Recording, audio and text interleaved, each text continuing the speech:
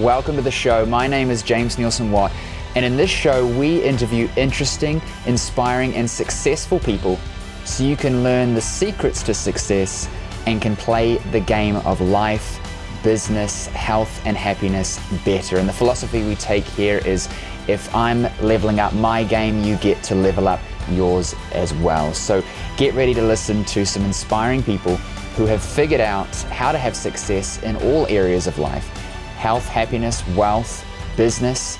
We're going to be interviewing them in this show so that you can learn the secrets to success that they share with practical advice that you can take and use today.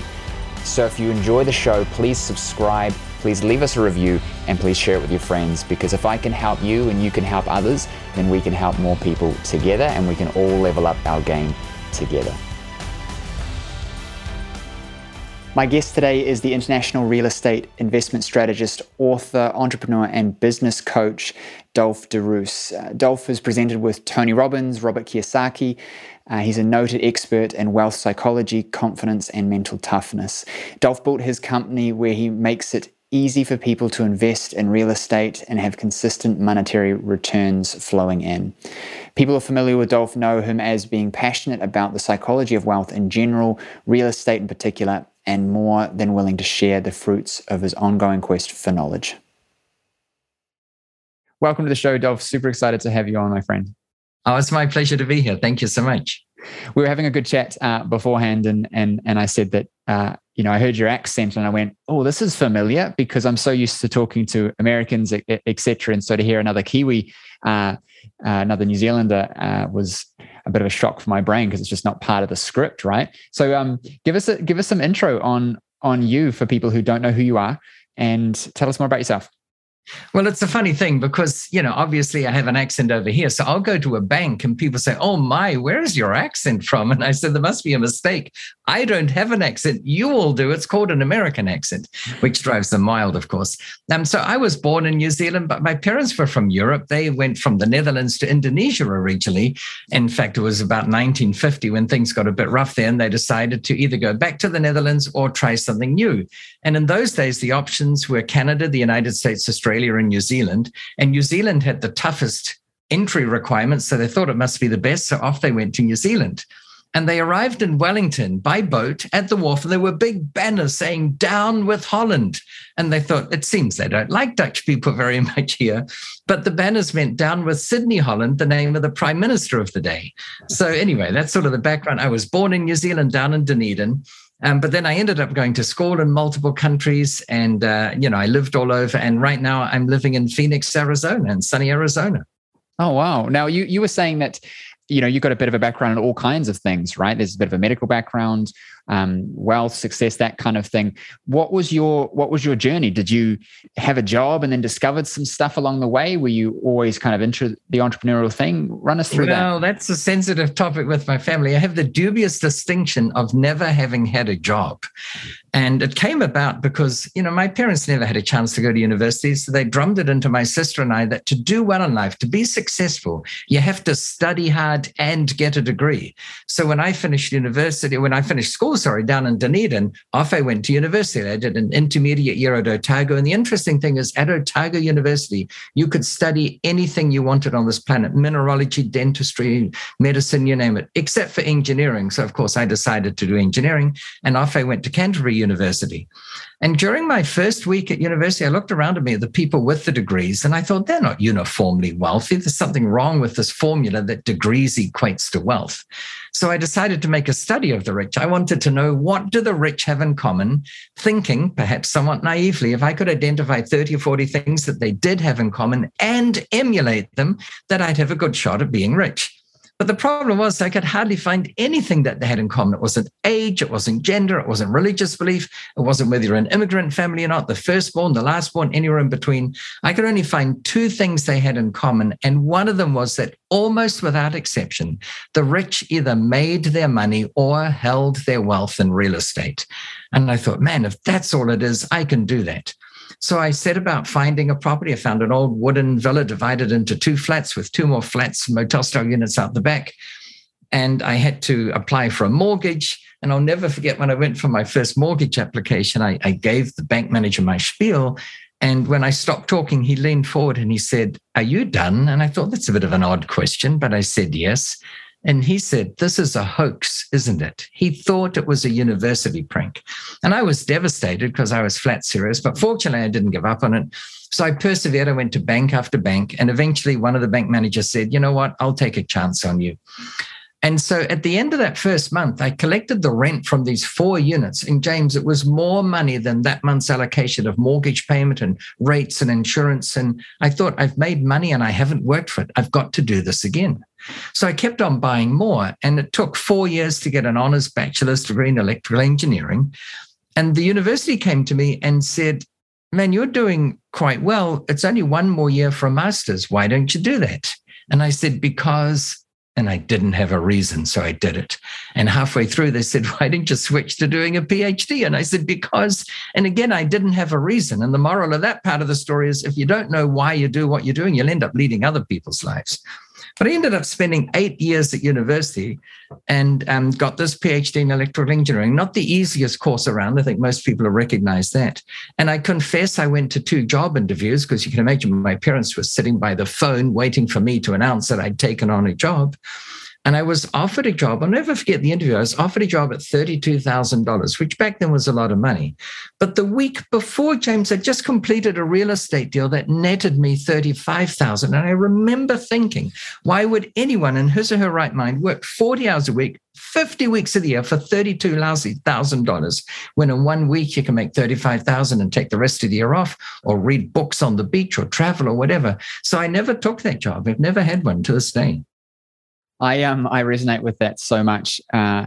So for me, it was getting to that understanding, and I feel like I've taken too long, right? I'm 31, and I'm looking at my kids. I'm thinking they're going to be lucky because I'm going to be able to pass on knowledge like this that will help them. But then I have people listening to this and friends and clients who are 40 and 50, ages that I could never possibly become until I'm there, and realizing more and more that it doesn't matter when you have this epiphany to wealth creation. It's starting now is the best time, because starting 10 years from now, you've lost the 10 years. So if someone's thinking this sounds great, and that's great for you, Dolf, because you were young and James is young and etc., but somebody has got some income, somebody's got maybe a little bit of equity, and they're looking at themselves and thinking, I don't want to work myself to death for the rest of my life. What would you say to them to kind of spark the idea of doing something different? Because a lot of us are caught in that work for money trap. Right. And to me, I'm going to be a maverick here and not say the best solution is quit the job today, this very millisecond, and then figure out what you're going to do next. I'd have a more measured approach. And I would say this: if you can figure out ways of building up passive income, and by passive income, I mean income that you generate without swapping time for money. So when you have a conventional job, whether you earn $15 an hour, $150 or $1,500 an hour, you're still swapping time for money. So figure out things you can do to generate passive income. And then when your passive income exceeds your current job income, then you're ready to quit your job. And then you can put even more time into generating more passive income. The last thing you want to do is quit your job. You've got no substitute for income. You end up going broke. So I'm not an advocate of that. Although for some people, it would really be a wake-up call and it would force them into actually creating something. But you want to do it the same safe way. And I was lucky that I started buying properties when I was crazily young, when I looked even younger than I was at the time. It's hard to imagine now. And this thing, by the way, you can't imagine being 51 or 61. Man, I can't imagine that I'm as old as I am. I don't feel it. It's only when I look in the mirror, I get this fright and I think, who's come into my home? And I realize it's me. But anyway, it's, but the main thing is to have fun. If you can't put your head down on your pillow at night, whether you have a job or no job, and say, wow, today was a blast and I'm looking forward to tomorrow, then change what you're doing. I like that, because even in this conversation of wealth creation and passive income and things like that, I feel like a lot of people feel like they have to, even if they're enjoying what they're doing. And while it might be a good strategy for the future, obsessing over something that doesn't give you fun and enjoyment because you think you have to is classically the opposite problem that you develop from quitting the job because you think you need to chase the money. Right. And to give that some perspective, James, I was 35 years old and I was visiting my parents. They were living back in Europe at that stage, and they picked me up from the airport. And my mother said to me, Dolf, it's not too late. And I looked at my watch thinking maybe it's not too late for dinner with an aunt or something. And I said, for what? And she said, to get a job. And I said, why would I want a job? And she said, because you don't have a pension. And I said, but my real estate is my pension. She said, but you never know. It was so ingrained in her mind that we needed to have a job for security that she couldn't fathom the possibility that maybe you get to the point where you absolutely don't need a job because you've got more security than a job could offer you. It's fascinating. I feel that my grandmother still says, James, when are you going to get a real job? And it's become a little bit of a joke because she realizes, but I also think that it's a pattern that she's consciously trying to not impose on me because she understands that the income that I've got and the assets, etc., far exceed what I would be producing from that said job. But the thing for her was that it's not real work, and I was a chiropractor to start with and things like that, but it was never real work because I wasn't using my hands or I wasn't creating something, I wasn't doing X, Y, and Z, and it's an interesting set of patterns that we all have, that I think the sooner we recognize them being passed to us, the less we get tense and judge it, and the more that we go, all right, that's a perspective, and now let me start to make some change. It's so true. Yeah. You said in the before we started the interview that you've got a wild background with even in healthcare and creating glasses for the blind, you said, and heart things, and then the US military. I've got to know about that. Well, it's just I did my PhD work at the University of Canterbury, which was fascinating work. And I largely worked on sonar systems. Sonar and radar are very related. Often the mathematical equations are kind of similar. It's just one uses radio waves, the other one uses sound waves. And I was working with a team that was involved with making spectacles for blind people. That's kind of cool. And we'd get congenitally blind kids. So you've got to understand, don't have any concept of spatial awareness. And we'd have these wooden blocks that would be scattered over the table. And then the idea would be to stack them into a tower. And without sight, they have to feel around to do that. But after a mere 10 minutes of trying these spectacles, they could hear where things were, both in terms of range and direction. So we would have competitions with them. We'd put on blindfolds and then we'd put on the same spectacles and they would have the spectacles as well. And each time they'd beat us, not because we were pandering to them, because when people are blind, their hearing acuity is so much better than that of sighted people because they're dependent on them or they're more aware of it. So they learned how to use these things far better in a short time than we ever did. And the look of joy on their face when they were aware of what was in their surroundings. And you could hear the difference between cotton and nylon. And I can't explain to you how they sound different, but once you've heard one, you'll never confuse it with the other one. No more than you could explain to me the difference between a peach and an apricot in taste. But once you know what a peach tastes like and what an apricot tastes like, you'll never confuse the two. So it was kind of interesting. And then another area that was applied to was heart monitors. We had this device that could tell whether the tricuspid valve was closing properly, not, or the mitral valve. And I was, publishing papers on this along with other people on the team. And then eventually we got a visit from the US military, and they were faced with a problem back then, a Cold War problem, where supposedly mines were being left in US harbors and they were dormant. Ships could go by and nothing would happen. But they could be activated by a remote acoustic pulse that traveled supposedly all the way across the Pacific Ocean. And then these mines would say, oh, that's our signal to turn ourselves on. And the next time a boat would go by, boof, off these things would go. And the best military sonars, the billion-dollar sonars, couldn't find these things.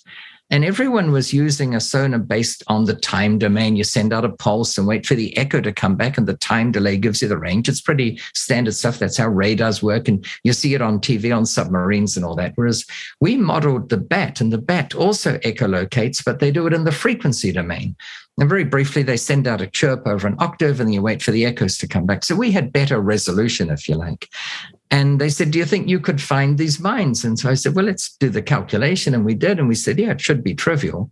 So we ended up working under contract to them. In fact, back in the day, I was on an annual stipend, get this, James, of $1,500 a year. Now, admittedly, universities didn't cost what they cost here in the States, but it still wasn't very much money to live off for an entire year, right? And then the military wrote out this check for $72,000 and slid it across the table and said, would this help?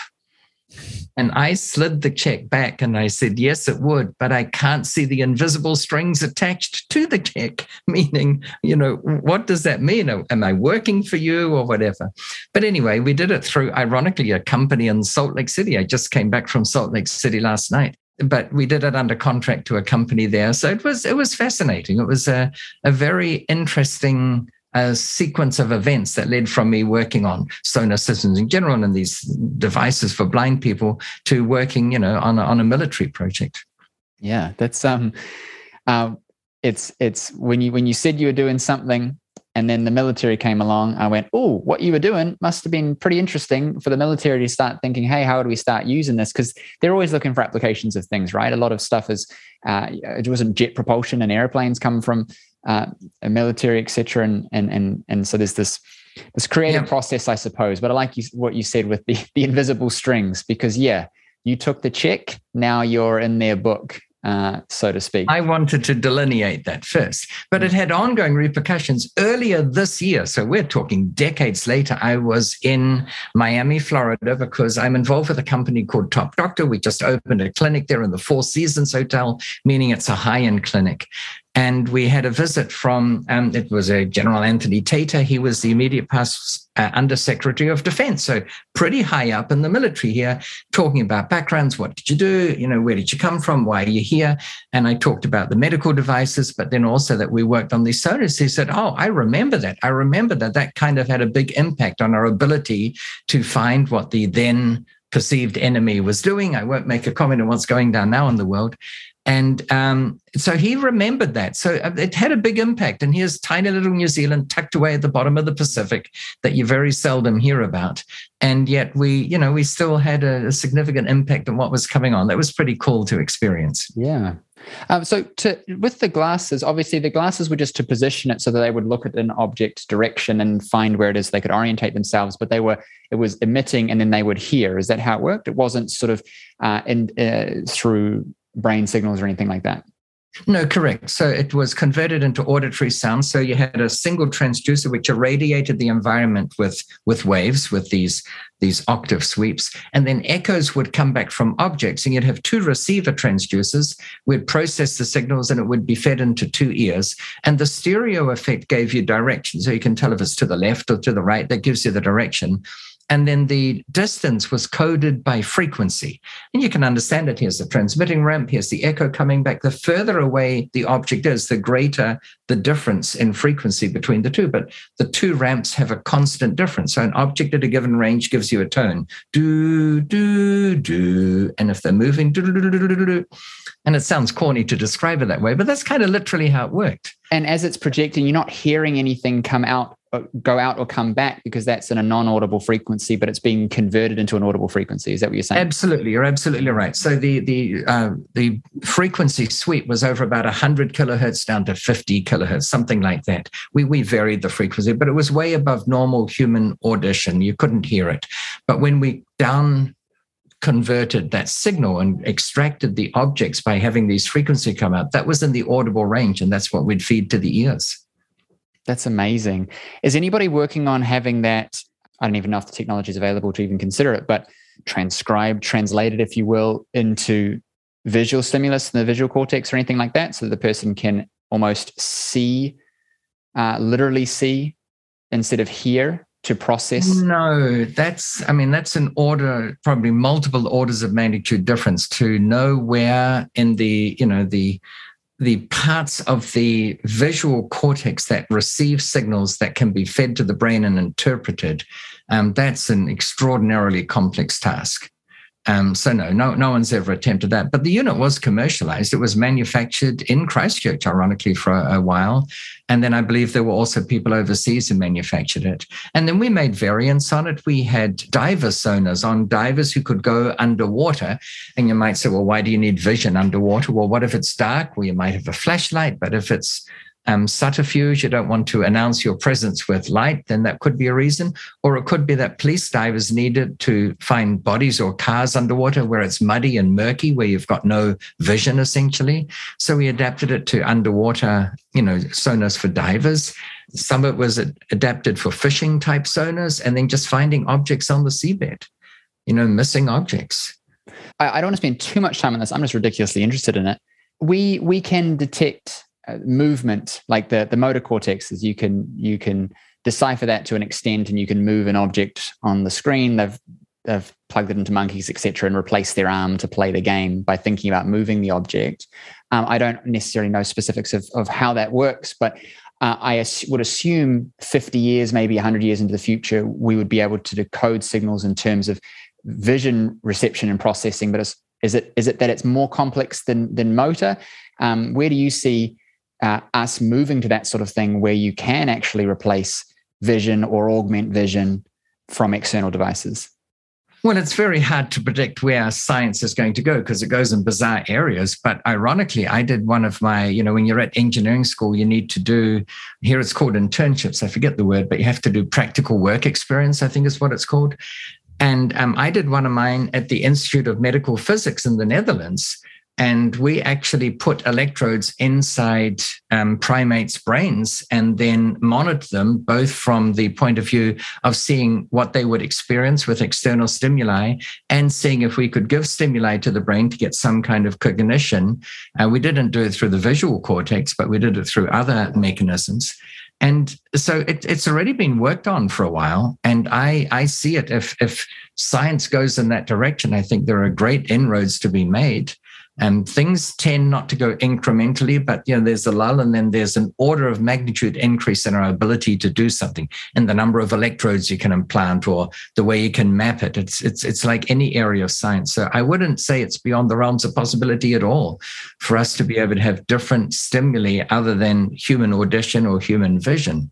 Because it's an interesting thing when we start to understand that the brain is functioning similar to a biologic computer, and there's processes that we can decode, and it gets scary, of course, if you're discussing the military and influencing it and whatnot. But in terms of just, for example, vision, hearing, motor control, things like that, that there could be all kinds of life-changing directions. Right. And then we're learning so much because people who have a large portion of their brain incapacitated, it seems that other parts of the brain not normally associated with those functions performed by the erstwhile functioning brain, they get taken over by a portion of the brain not specialized in that at all. And the human brain's ability to adapt, even within certain parts, to take on other functions is just fascinating.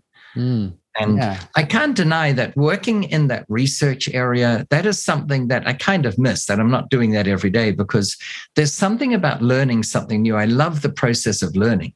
That's why I tend to read more books than I watch TV series. Even though you can get cable here and dish TV and all that, we've got 600 channels. And James, I'm telling you, you cannot flick through 600 channels without saying, well, I can justify the hour that I'm going to spend watching this. That's kind of interesting. But I don't do it because it's so easy to get roped in. And at the end of the day, so what if you know more than anyone else, apart from the producer of that program, about the mating habits of moths in Ethiopia? I mean, you've got to actually do something that you can apply somewhere. So I find that TV tends to rot the brain. And as I always tell people, if you want to improve your life, take your TV and toss it out the window. If you want to save some money, I'm all for that. Open the window first, but get rid of the TV because it basically rots the brain. You're held captive by script writers whose primary focus is to grab your attention so intensely that you'll stick around to watch even more ads. And when you see them that light, you think all this nonsense about a soap and who said what to whom and who was with, it just doesn't matter at the end of the day. It's all a fantasy anyway.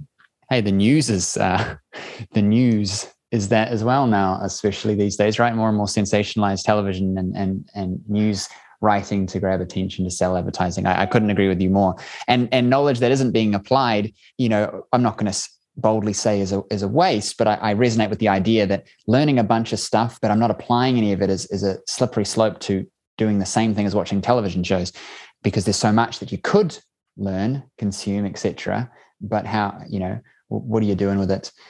So I would love to know what you're focused on at the moment. You're still doing a lot with real estate. Like, what's your big focus at the moment? Yeah, part of my passion is to share with other people how they can become financially free, basically. And I've just been blessed when you consider I'm a kid from Dunedin. And when I first went to the States, I ran an event in the States and there were 3 people in the audience. One was my girlfriend and the other one was her sister. And the third person was a bona fide member of the audience. So that's kind of how I did my first event here. And if I'd been sane, I would have said, well, this obviously isn't working. I don't think I should continue along those lines. But as you know, many of your listeners probably know, I got roped in. I ended up working with Rich Dad, Poor Dad for 5 years. I was the Rich Dad's advisor in real estate. I wrote the book in the Rich Dad's Advisor series on real estate called Real Estate Riches. I was hunted down by a number of people. I ended up working with Tony Robbins. I've been on a stage for nearly 20 years teaching at Wealth Mastery. And, you know, other notable groups and people. And I sometimes look back and wonder, how did it happen that I went to from New Zealand to the United States and I ended up working, you know, with some of these, I don't know, higher echelons of people on the circuit. And it's still, I don't have an answer. I don't know how it happened. It just happens. But one of the biggest pleasures I get is when you get emails or a message from someone who says, hey, you may not remember me, but I attended an event of yours 12 years ago, whatever it was, or read a book, and I didn't really believe in them, but I thought I'll give it a go. And now I'm financially free. In fact, last week I gave up my job. I mean, you can't describe how that makes you feel. You made a difference to someone. So I get a tremendous thrill out of helping other people figure out ways of becoming financially free. And I can give you an example of, you know, with my own daughter, because when she was 5 or something, she always said, Dad, I want a gumball machine. You know, a gumball machine, I'm sure we still have them in New Zealand, but you put a coin in the slot and then it's gumball, a lolly or whatever rolls around and it comes out and the kids can eat it. And apparently I said something like, well, if ever we find one, we can get it, something like that. So we were driving here through Phoenix, actually, and there was an open home. And I said, oh, cool, it's an open home. Let's have a look. And by now she was 6 or 7, and she rolled her eyes kind of and said, not another house. I can imagine a kid doesn't want to see another house for sale. There's nothing in it for them. I said, oh, come on, it'll be fun. So we're looking through this house, and she comes running to me and says, Dad, they're selling a gumball machine, because they were not just selling the house, but the contents as well. I said, oh, that's nice. She said, no, but remember, you said if ever we find one, we can buy one. Well, James, between you and I, she was 5 when I said that. Just because I said that, do I need to stick to that? I'm the parent. And the answer is yes, I do. It's all about integrity. How can we hope that our kids have integrity if we don't demonstrate it to them? I said, did I say that? She said, yeah. I said, I better ask what he wants for it. So I went up to the guy who was in his 70s. I said, how much do you want for your gumball machine? And I know we touched on this accent thing before, but true as I said here, he said, where's your accent from? I said, I don't have an accent, you do. He said, funny, what do you do? I said, I'm in real estate. He said, residential or commercial? I said, commercial. He said, why don't you come back tomorrow and we'll have a chat over coffee? I said, all right, I'll bring the biscuits. He said, what are they? I said, well, they're cookies. You've got to remember that you're in a different country, right? Oh, I've learned that, yeah. Yeah. So we went back the next day and he had this gumball machine sitting on the path leading up to the front door of this big mansion he had with a bow around it. And he gave it to my daughter, Bella.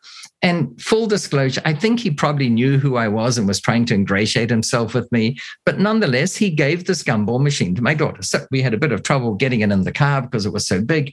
But on the drive home, I said to her, I said, well, he gave it to you, so it's yours. She said, uh-huh. I said, so as far as I can see, there are 3 things you could do with it. She said, what do you mean? I said, well, it's yours, so you can sell it on eBay and whatever it generates, the money's yours. She said, but Dad, I've always wanted a gumball machine. Don't make me sell it. What about number 2? I said, well, number 2 is we could fill it with gumballs and then you could have 3 or 4 a day and we can make you and the dentist very happy. And she said, I kind of like that idea. What's number 3? And I said, well, number 3 is we could put it on location somewhere. And then every week you and I will go there and we'll retrieve the quarters that have been put in and replace the gumballs that have been sold. We'll share the money with the owner of the venue because he's got to get revenue for letting us use his shop or whatever he's got. And then you'll have your first form of passive income. And she said, well, I kind of like number 2, but I'm getting the feeling you're pushing for number 3. But my point to you, James, is, isn't this a great way of teaching people at a young age the value of passive income? I think it's an incredible way. I think that we are conditioned to think about life a certain way. Arguably school, the bell rings when you go to class and you got asked to go to the toilet and you got to have permission to be in the hall. And what's that conditioning us for? Is employment. And I think if we track it back, it's factories. And so when you look at how things, what it takes to quote unquote, I don't like saying the word successful because it's super relative, but when we're looking at life and we go, we only have so much time, and that time is being spent no matter where we point it, it's gone every week. How we choose to spend our time is the most valuable thing. And so if we can make our time independent of our currency that we need to get us the things that we want, then we have more freedom. And so it's something that I've got 2 boys. One is a year old and the other one is 3 years old. And I'm obsessed. Oh, how cool. With this idea. So much fun, so much energy, but so much fun. I'm obsessed with this exact concept of how do I help them to see the world differently and to see opportunities differently, to separate themselves and their time from money so that they can enjoy their life without being obsessed about money being the thing that's going to make them happy. That's the first thing for me. And the second thing is that they don't need to sell their time for the currency that gets them the other stuff. So they can live more freely. And if they want to study, amazing, because they want to learn, not because they think it's going to get them the job that gets them the car. Right, exactly. Yeah. What advice would you have for me looking to instill those those understandings, those beliefs about how to think about wealth and money and freedom and time for my kids? Because that's a perfect example. I'm thinking, man, I need to go out there and get some gumball machines and teach him how to have gumballs for life because he's making money from his gumball machine. So what would you do? Well, the first thing I'd say, James, is don't be too obsessed with teaching them things by telling them things, because kids learn best by observing and emulating what they see around them. And whatever a kid sees in its environment at home, that's what it thinks it's normal. And it's normal for the kid to think that that's normal. So a lot of parents at the schools where Bella went to had trouble getting their kids to read. And I said, well, I have no trouble getting, Bella to read. And they said, why not? We tried braille them, no dessert unless you've read 5 pages. I said, oh, gosh, I wouldn't even begin to do that. And they said, well, how did you do it? I said, it's easy. I just sit down on the couch with a really good book. And then eventually after 5 minutes or 20 minutes, she'd come up and say, what are you doing? And you can't say, I'm reading a book. You should too. I'd say, listen, I'm reading this fascinating book. It's so exciting because of this and this and this. Now, it's got to genuinely be exciting, but I would say, if you don't find it exciting, don't read it. Find another book. So if it's genuinely exciting, share why it's exciting. And they'll take note, and she'd slink away. But then 5-10 minutes later, she'd come up and curl up to me, next to me on the couch with her own book.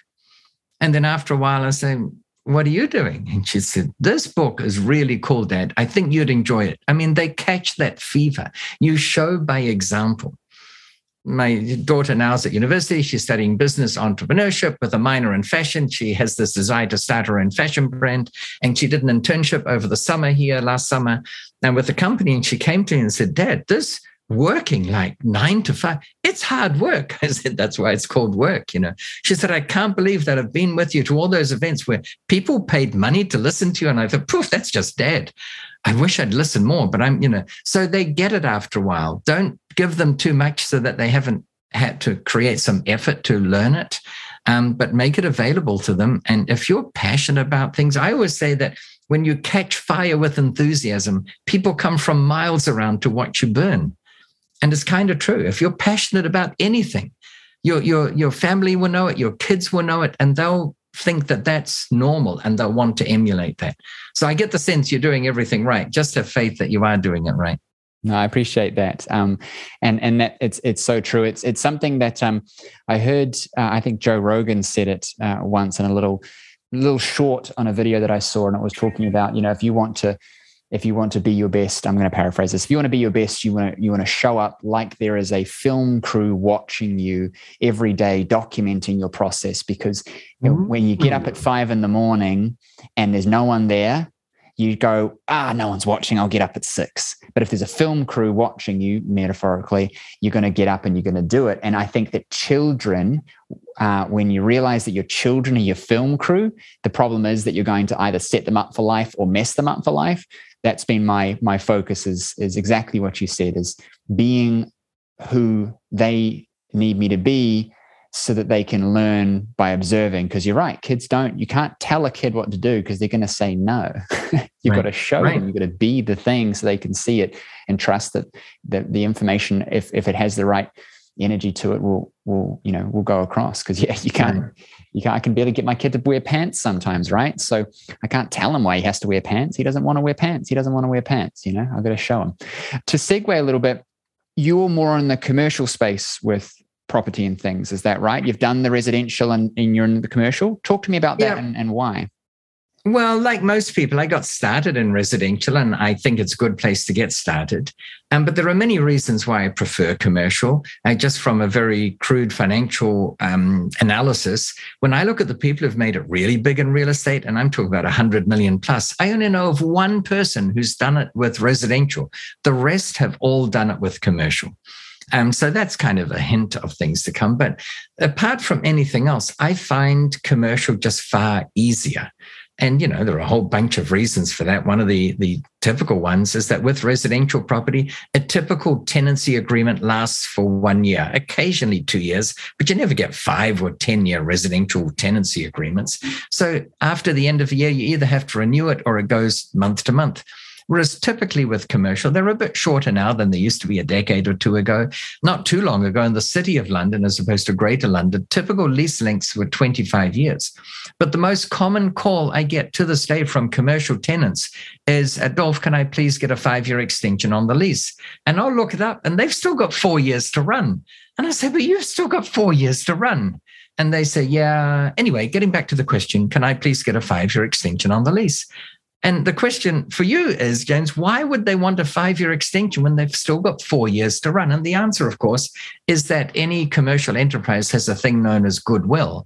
And in order for them, even if they want to sell the business, if there's only 3 months left on the lease, they won't be able to sell it because the buyer won't know if the business will be able to operate there. So they have an inherent interest in having a longer lease. Tenants on commercial leases tend to pay the outgoings, such as property taxes or rates, as we call them down under, insurance and maintenance. Whereas with residential property, it's the landlord who pays those things. Commercial tenants have a vested interest in keeping the place looking good because they earn their income there. And the list goes on and on. I've got, dozens of advantages of commercial over residential. And to be fair, there are 2 disadvantages. Banks tend to lend a lower percentage, and technically it can be more difficult to get a tenant for commercial property than for residential. But I've got ways of overcoming those too. So I've got no disadvantages of commercial real estate. I'm in residential real estate because, as you do, you got some equity and you go and buy another thing that you've already got because it seemed to work and everybody seems to know to buy houses. But how would you think about transitioning to commercial? Do I think about it in the same way? Because it seems like a lot of people get stuck in I know about this and it's working, and there could be risks of switching. And I can feel that in myself, being a pattern there is going, well, if it's different. What's your advice? Firstly, I wouldn't say you have to switch, meaning sell every scrap of residential property that you've got and put the capital into commercial. I would say even keep looking at residential property if you find another bargain, which is kind of tough to do right now because the market all over the Western world is ridiculously high. Not only is it the highest it's ever been, but they've had the sharpest increases. New Zealand too. In one survey, New Zealand came out ahead of the pack as having the greatest percentage increases of all the Western nations. So keep looking, but at the same time, broaden your search to encompass commercial as well. And by the way, just a point of differentiation, often people, I think, get confused. They think that apartment buildings are commercial real estate.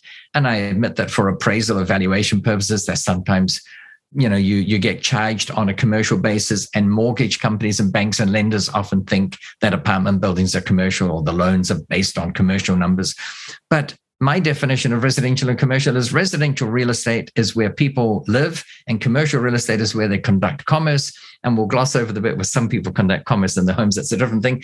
But we're talking about a commercial lease document. So yes, start looking at those. And some people think that we're talking about a $40 million, 30-story glass and concrete tower. No, my cheapest commercial property ever was $59,000 in Christchurch, corner of Breezes Road and Wainoni Road. It was a wet fish supply shop. It had a commercial lease on it, $10,400 a year, and never failed to get rent for a day that I owned that building. I owned it until the earthquake took it down. So it's, commercial needn't be expensive. That was cheaper than I think just about every home I've ever bought. So just start broadening your search, and then you'll see things that you didn't see before.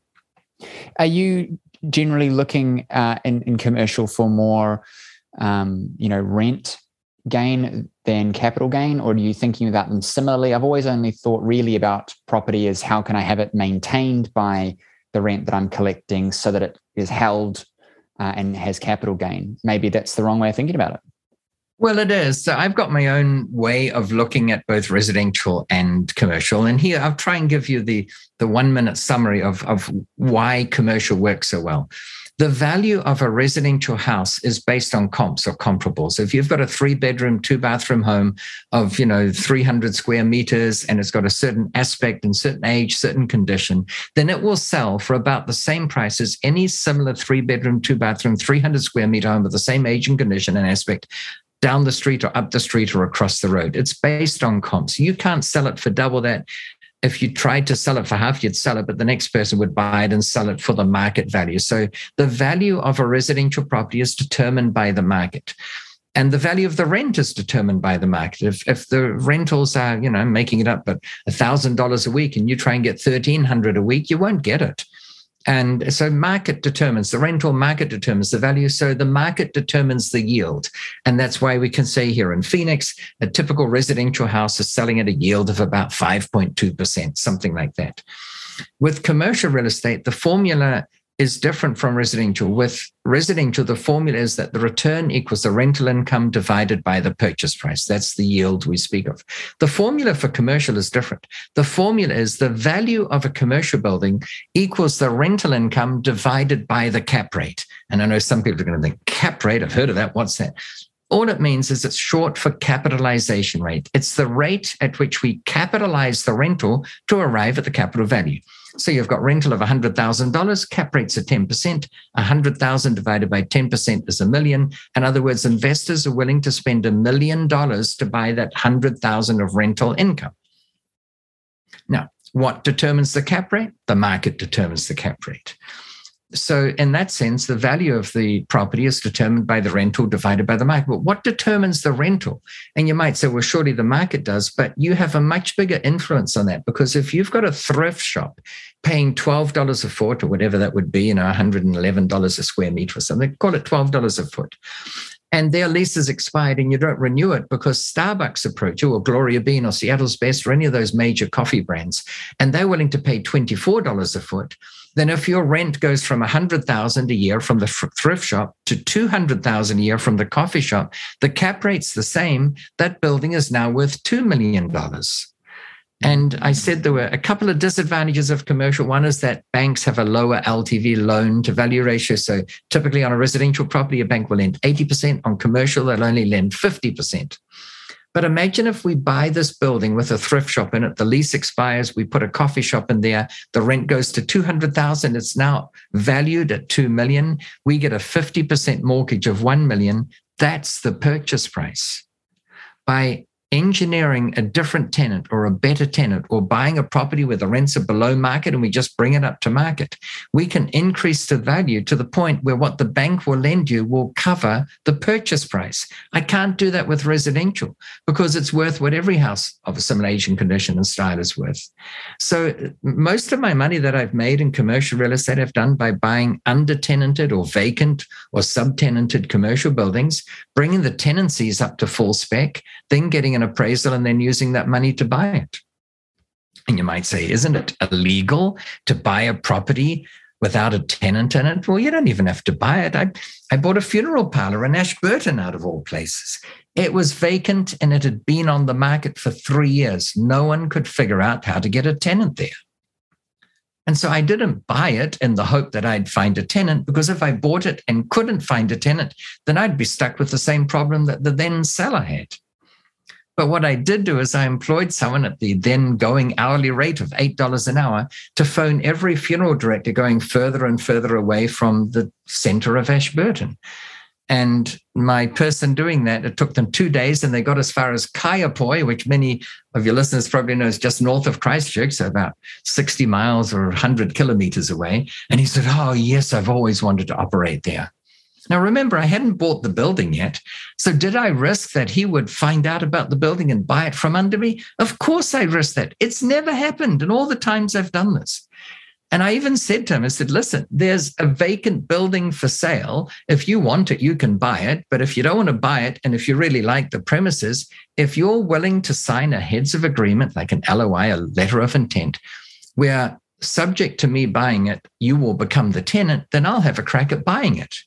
So he went off and had a look at it and said, oh, it's perfect. I want it. I want to lease it. I said, well, sign this heads of agreement. And he said, not so fast, Sonny Jim. I'll only do it if you give me a long-term lease.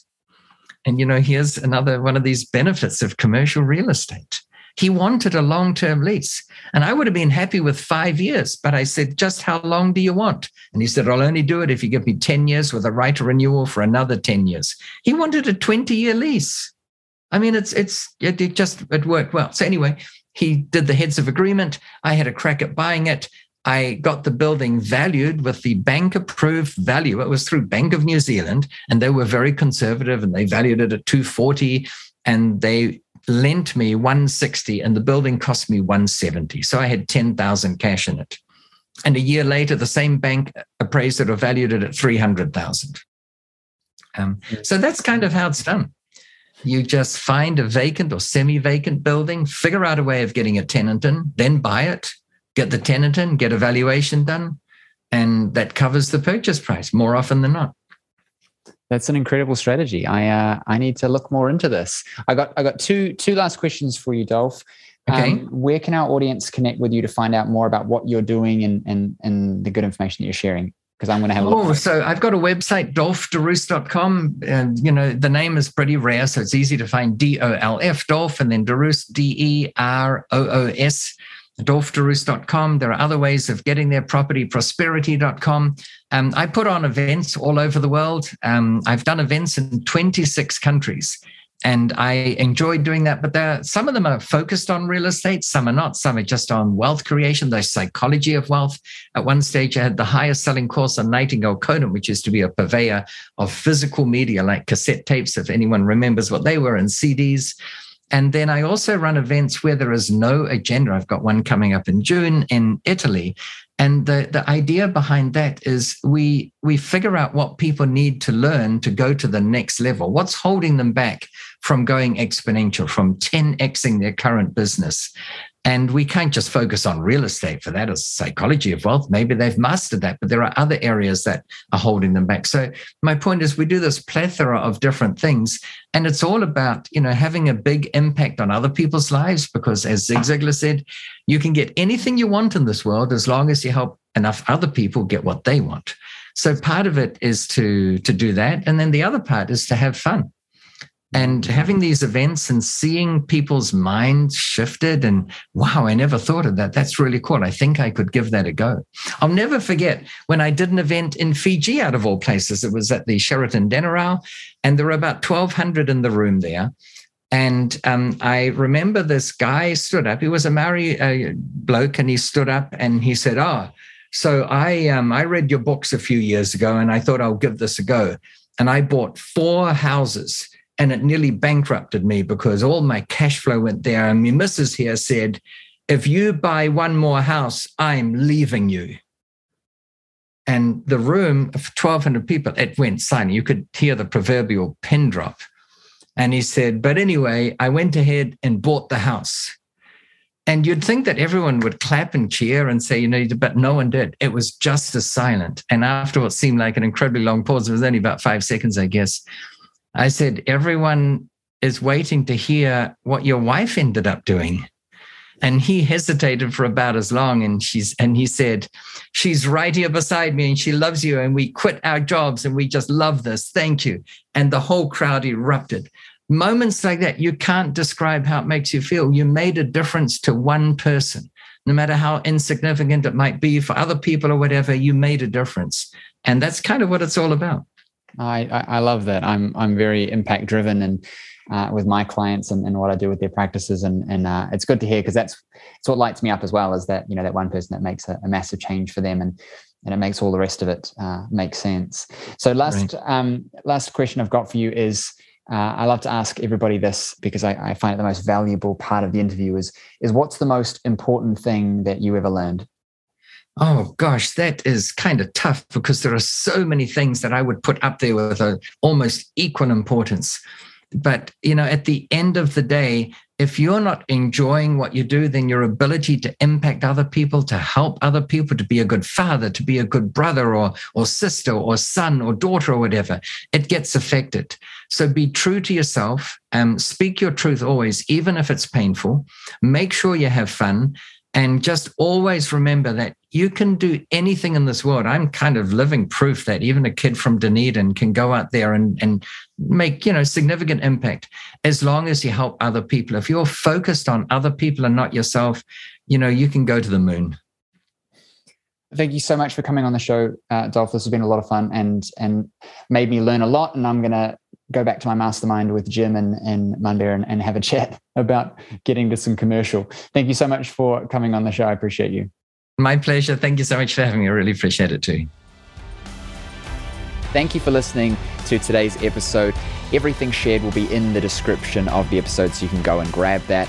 Now, if you enjoyed the show and you want to listen to more, please subscribe, because every week we're releasing new episodes with inspiring people, successful people, so you can level up your game. So subscribe and also leave us a review. We'd love to hear feedback about the show and your thoughts and opinions there as well. Now, if you want to have more success, whether it's in your life, whether it's in your business, we run live trainings every single week where you can get access to me to coach you through everything from health, wealth, success, business. We're doing topics on all things that you need to live a better, more inspired and successful life. Live trainings every single week. Just visit jamesnielsenwatt.com/live and you can get access to that. Now, there's also a ton of resources that you get for just listening to the show. All of that will be in the description.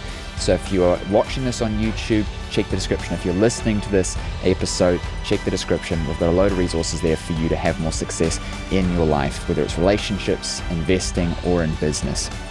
I'll see you on the next episode. And as always, subscribe, leave a review, and tell your friends, because there's somebody else that needs to be hearing this, and maybe you're their opportunity to help them level up their game.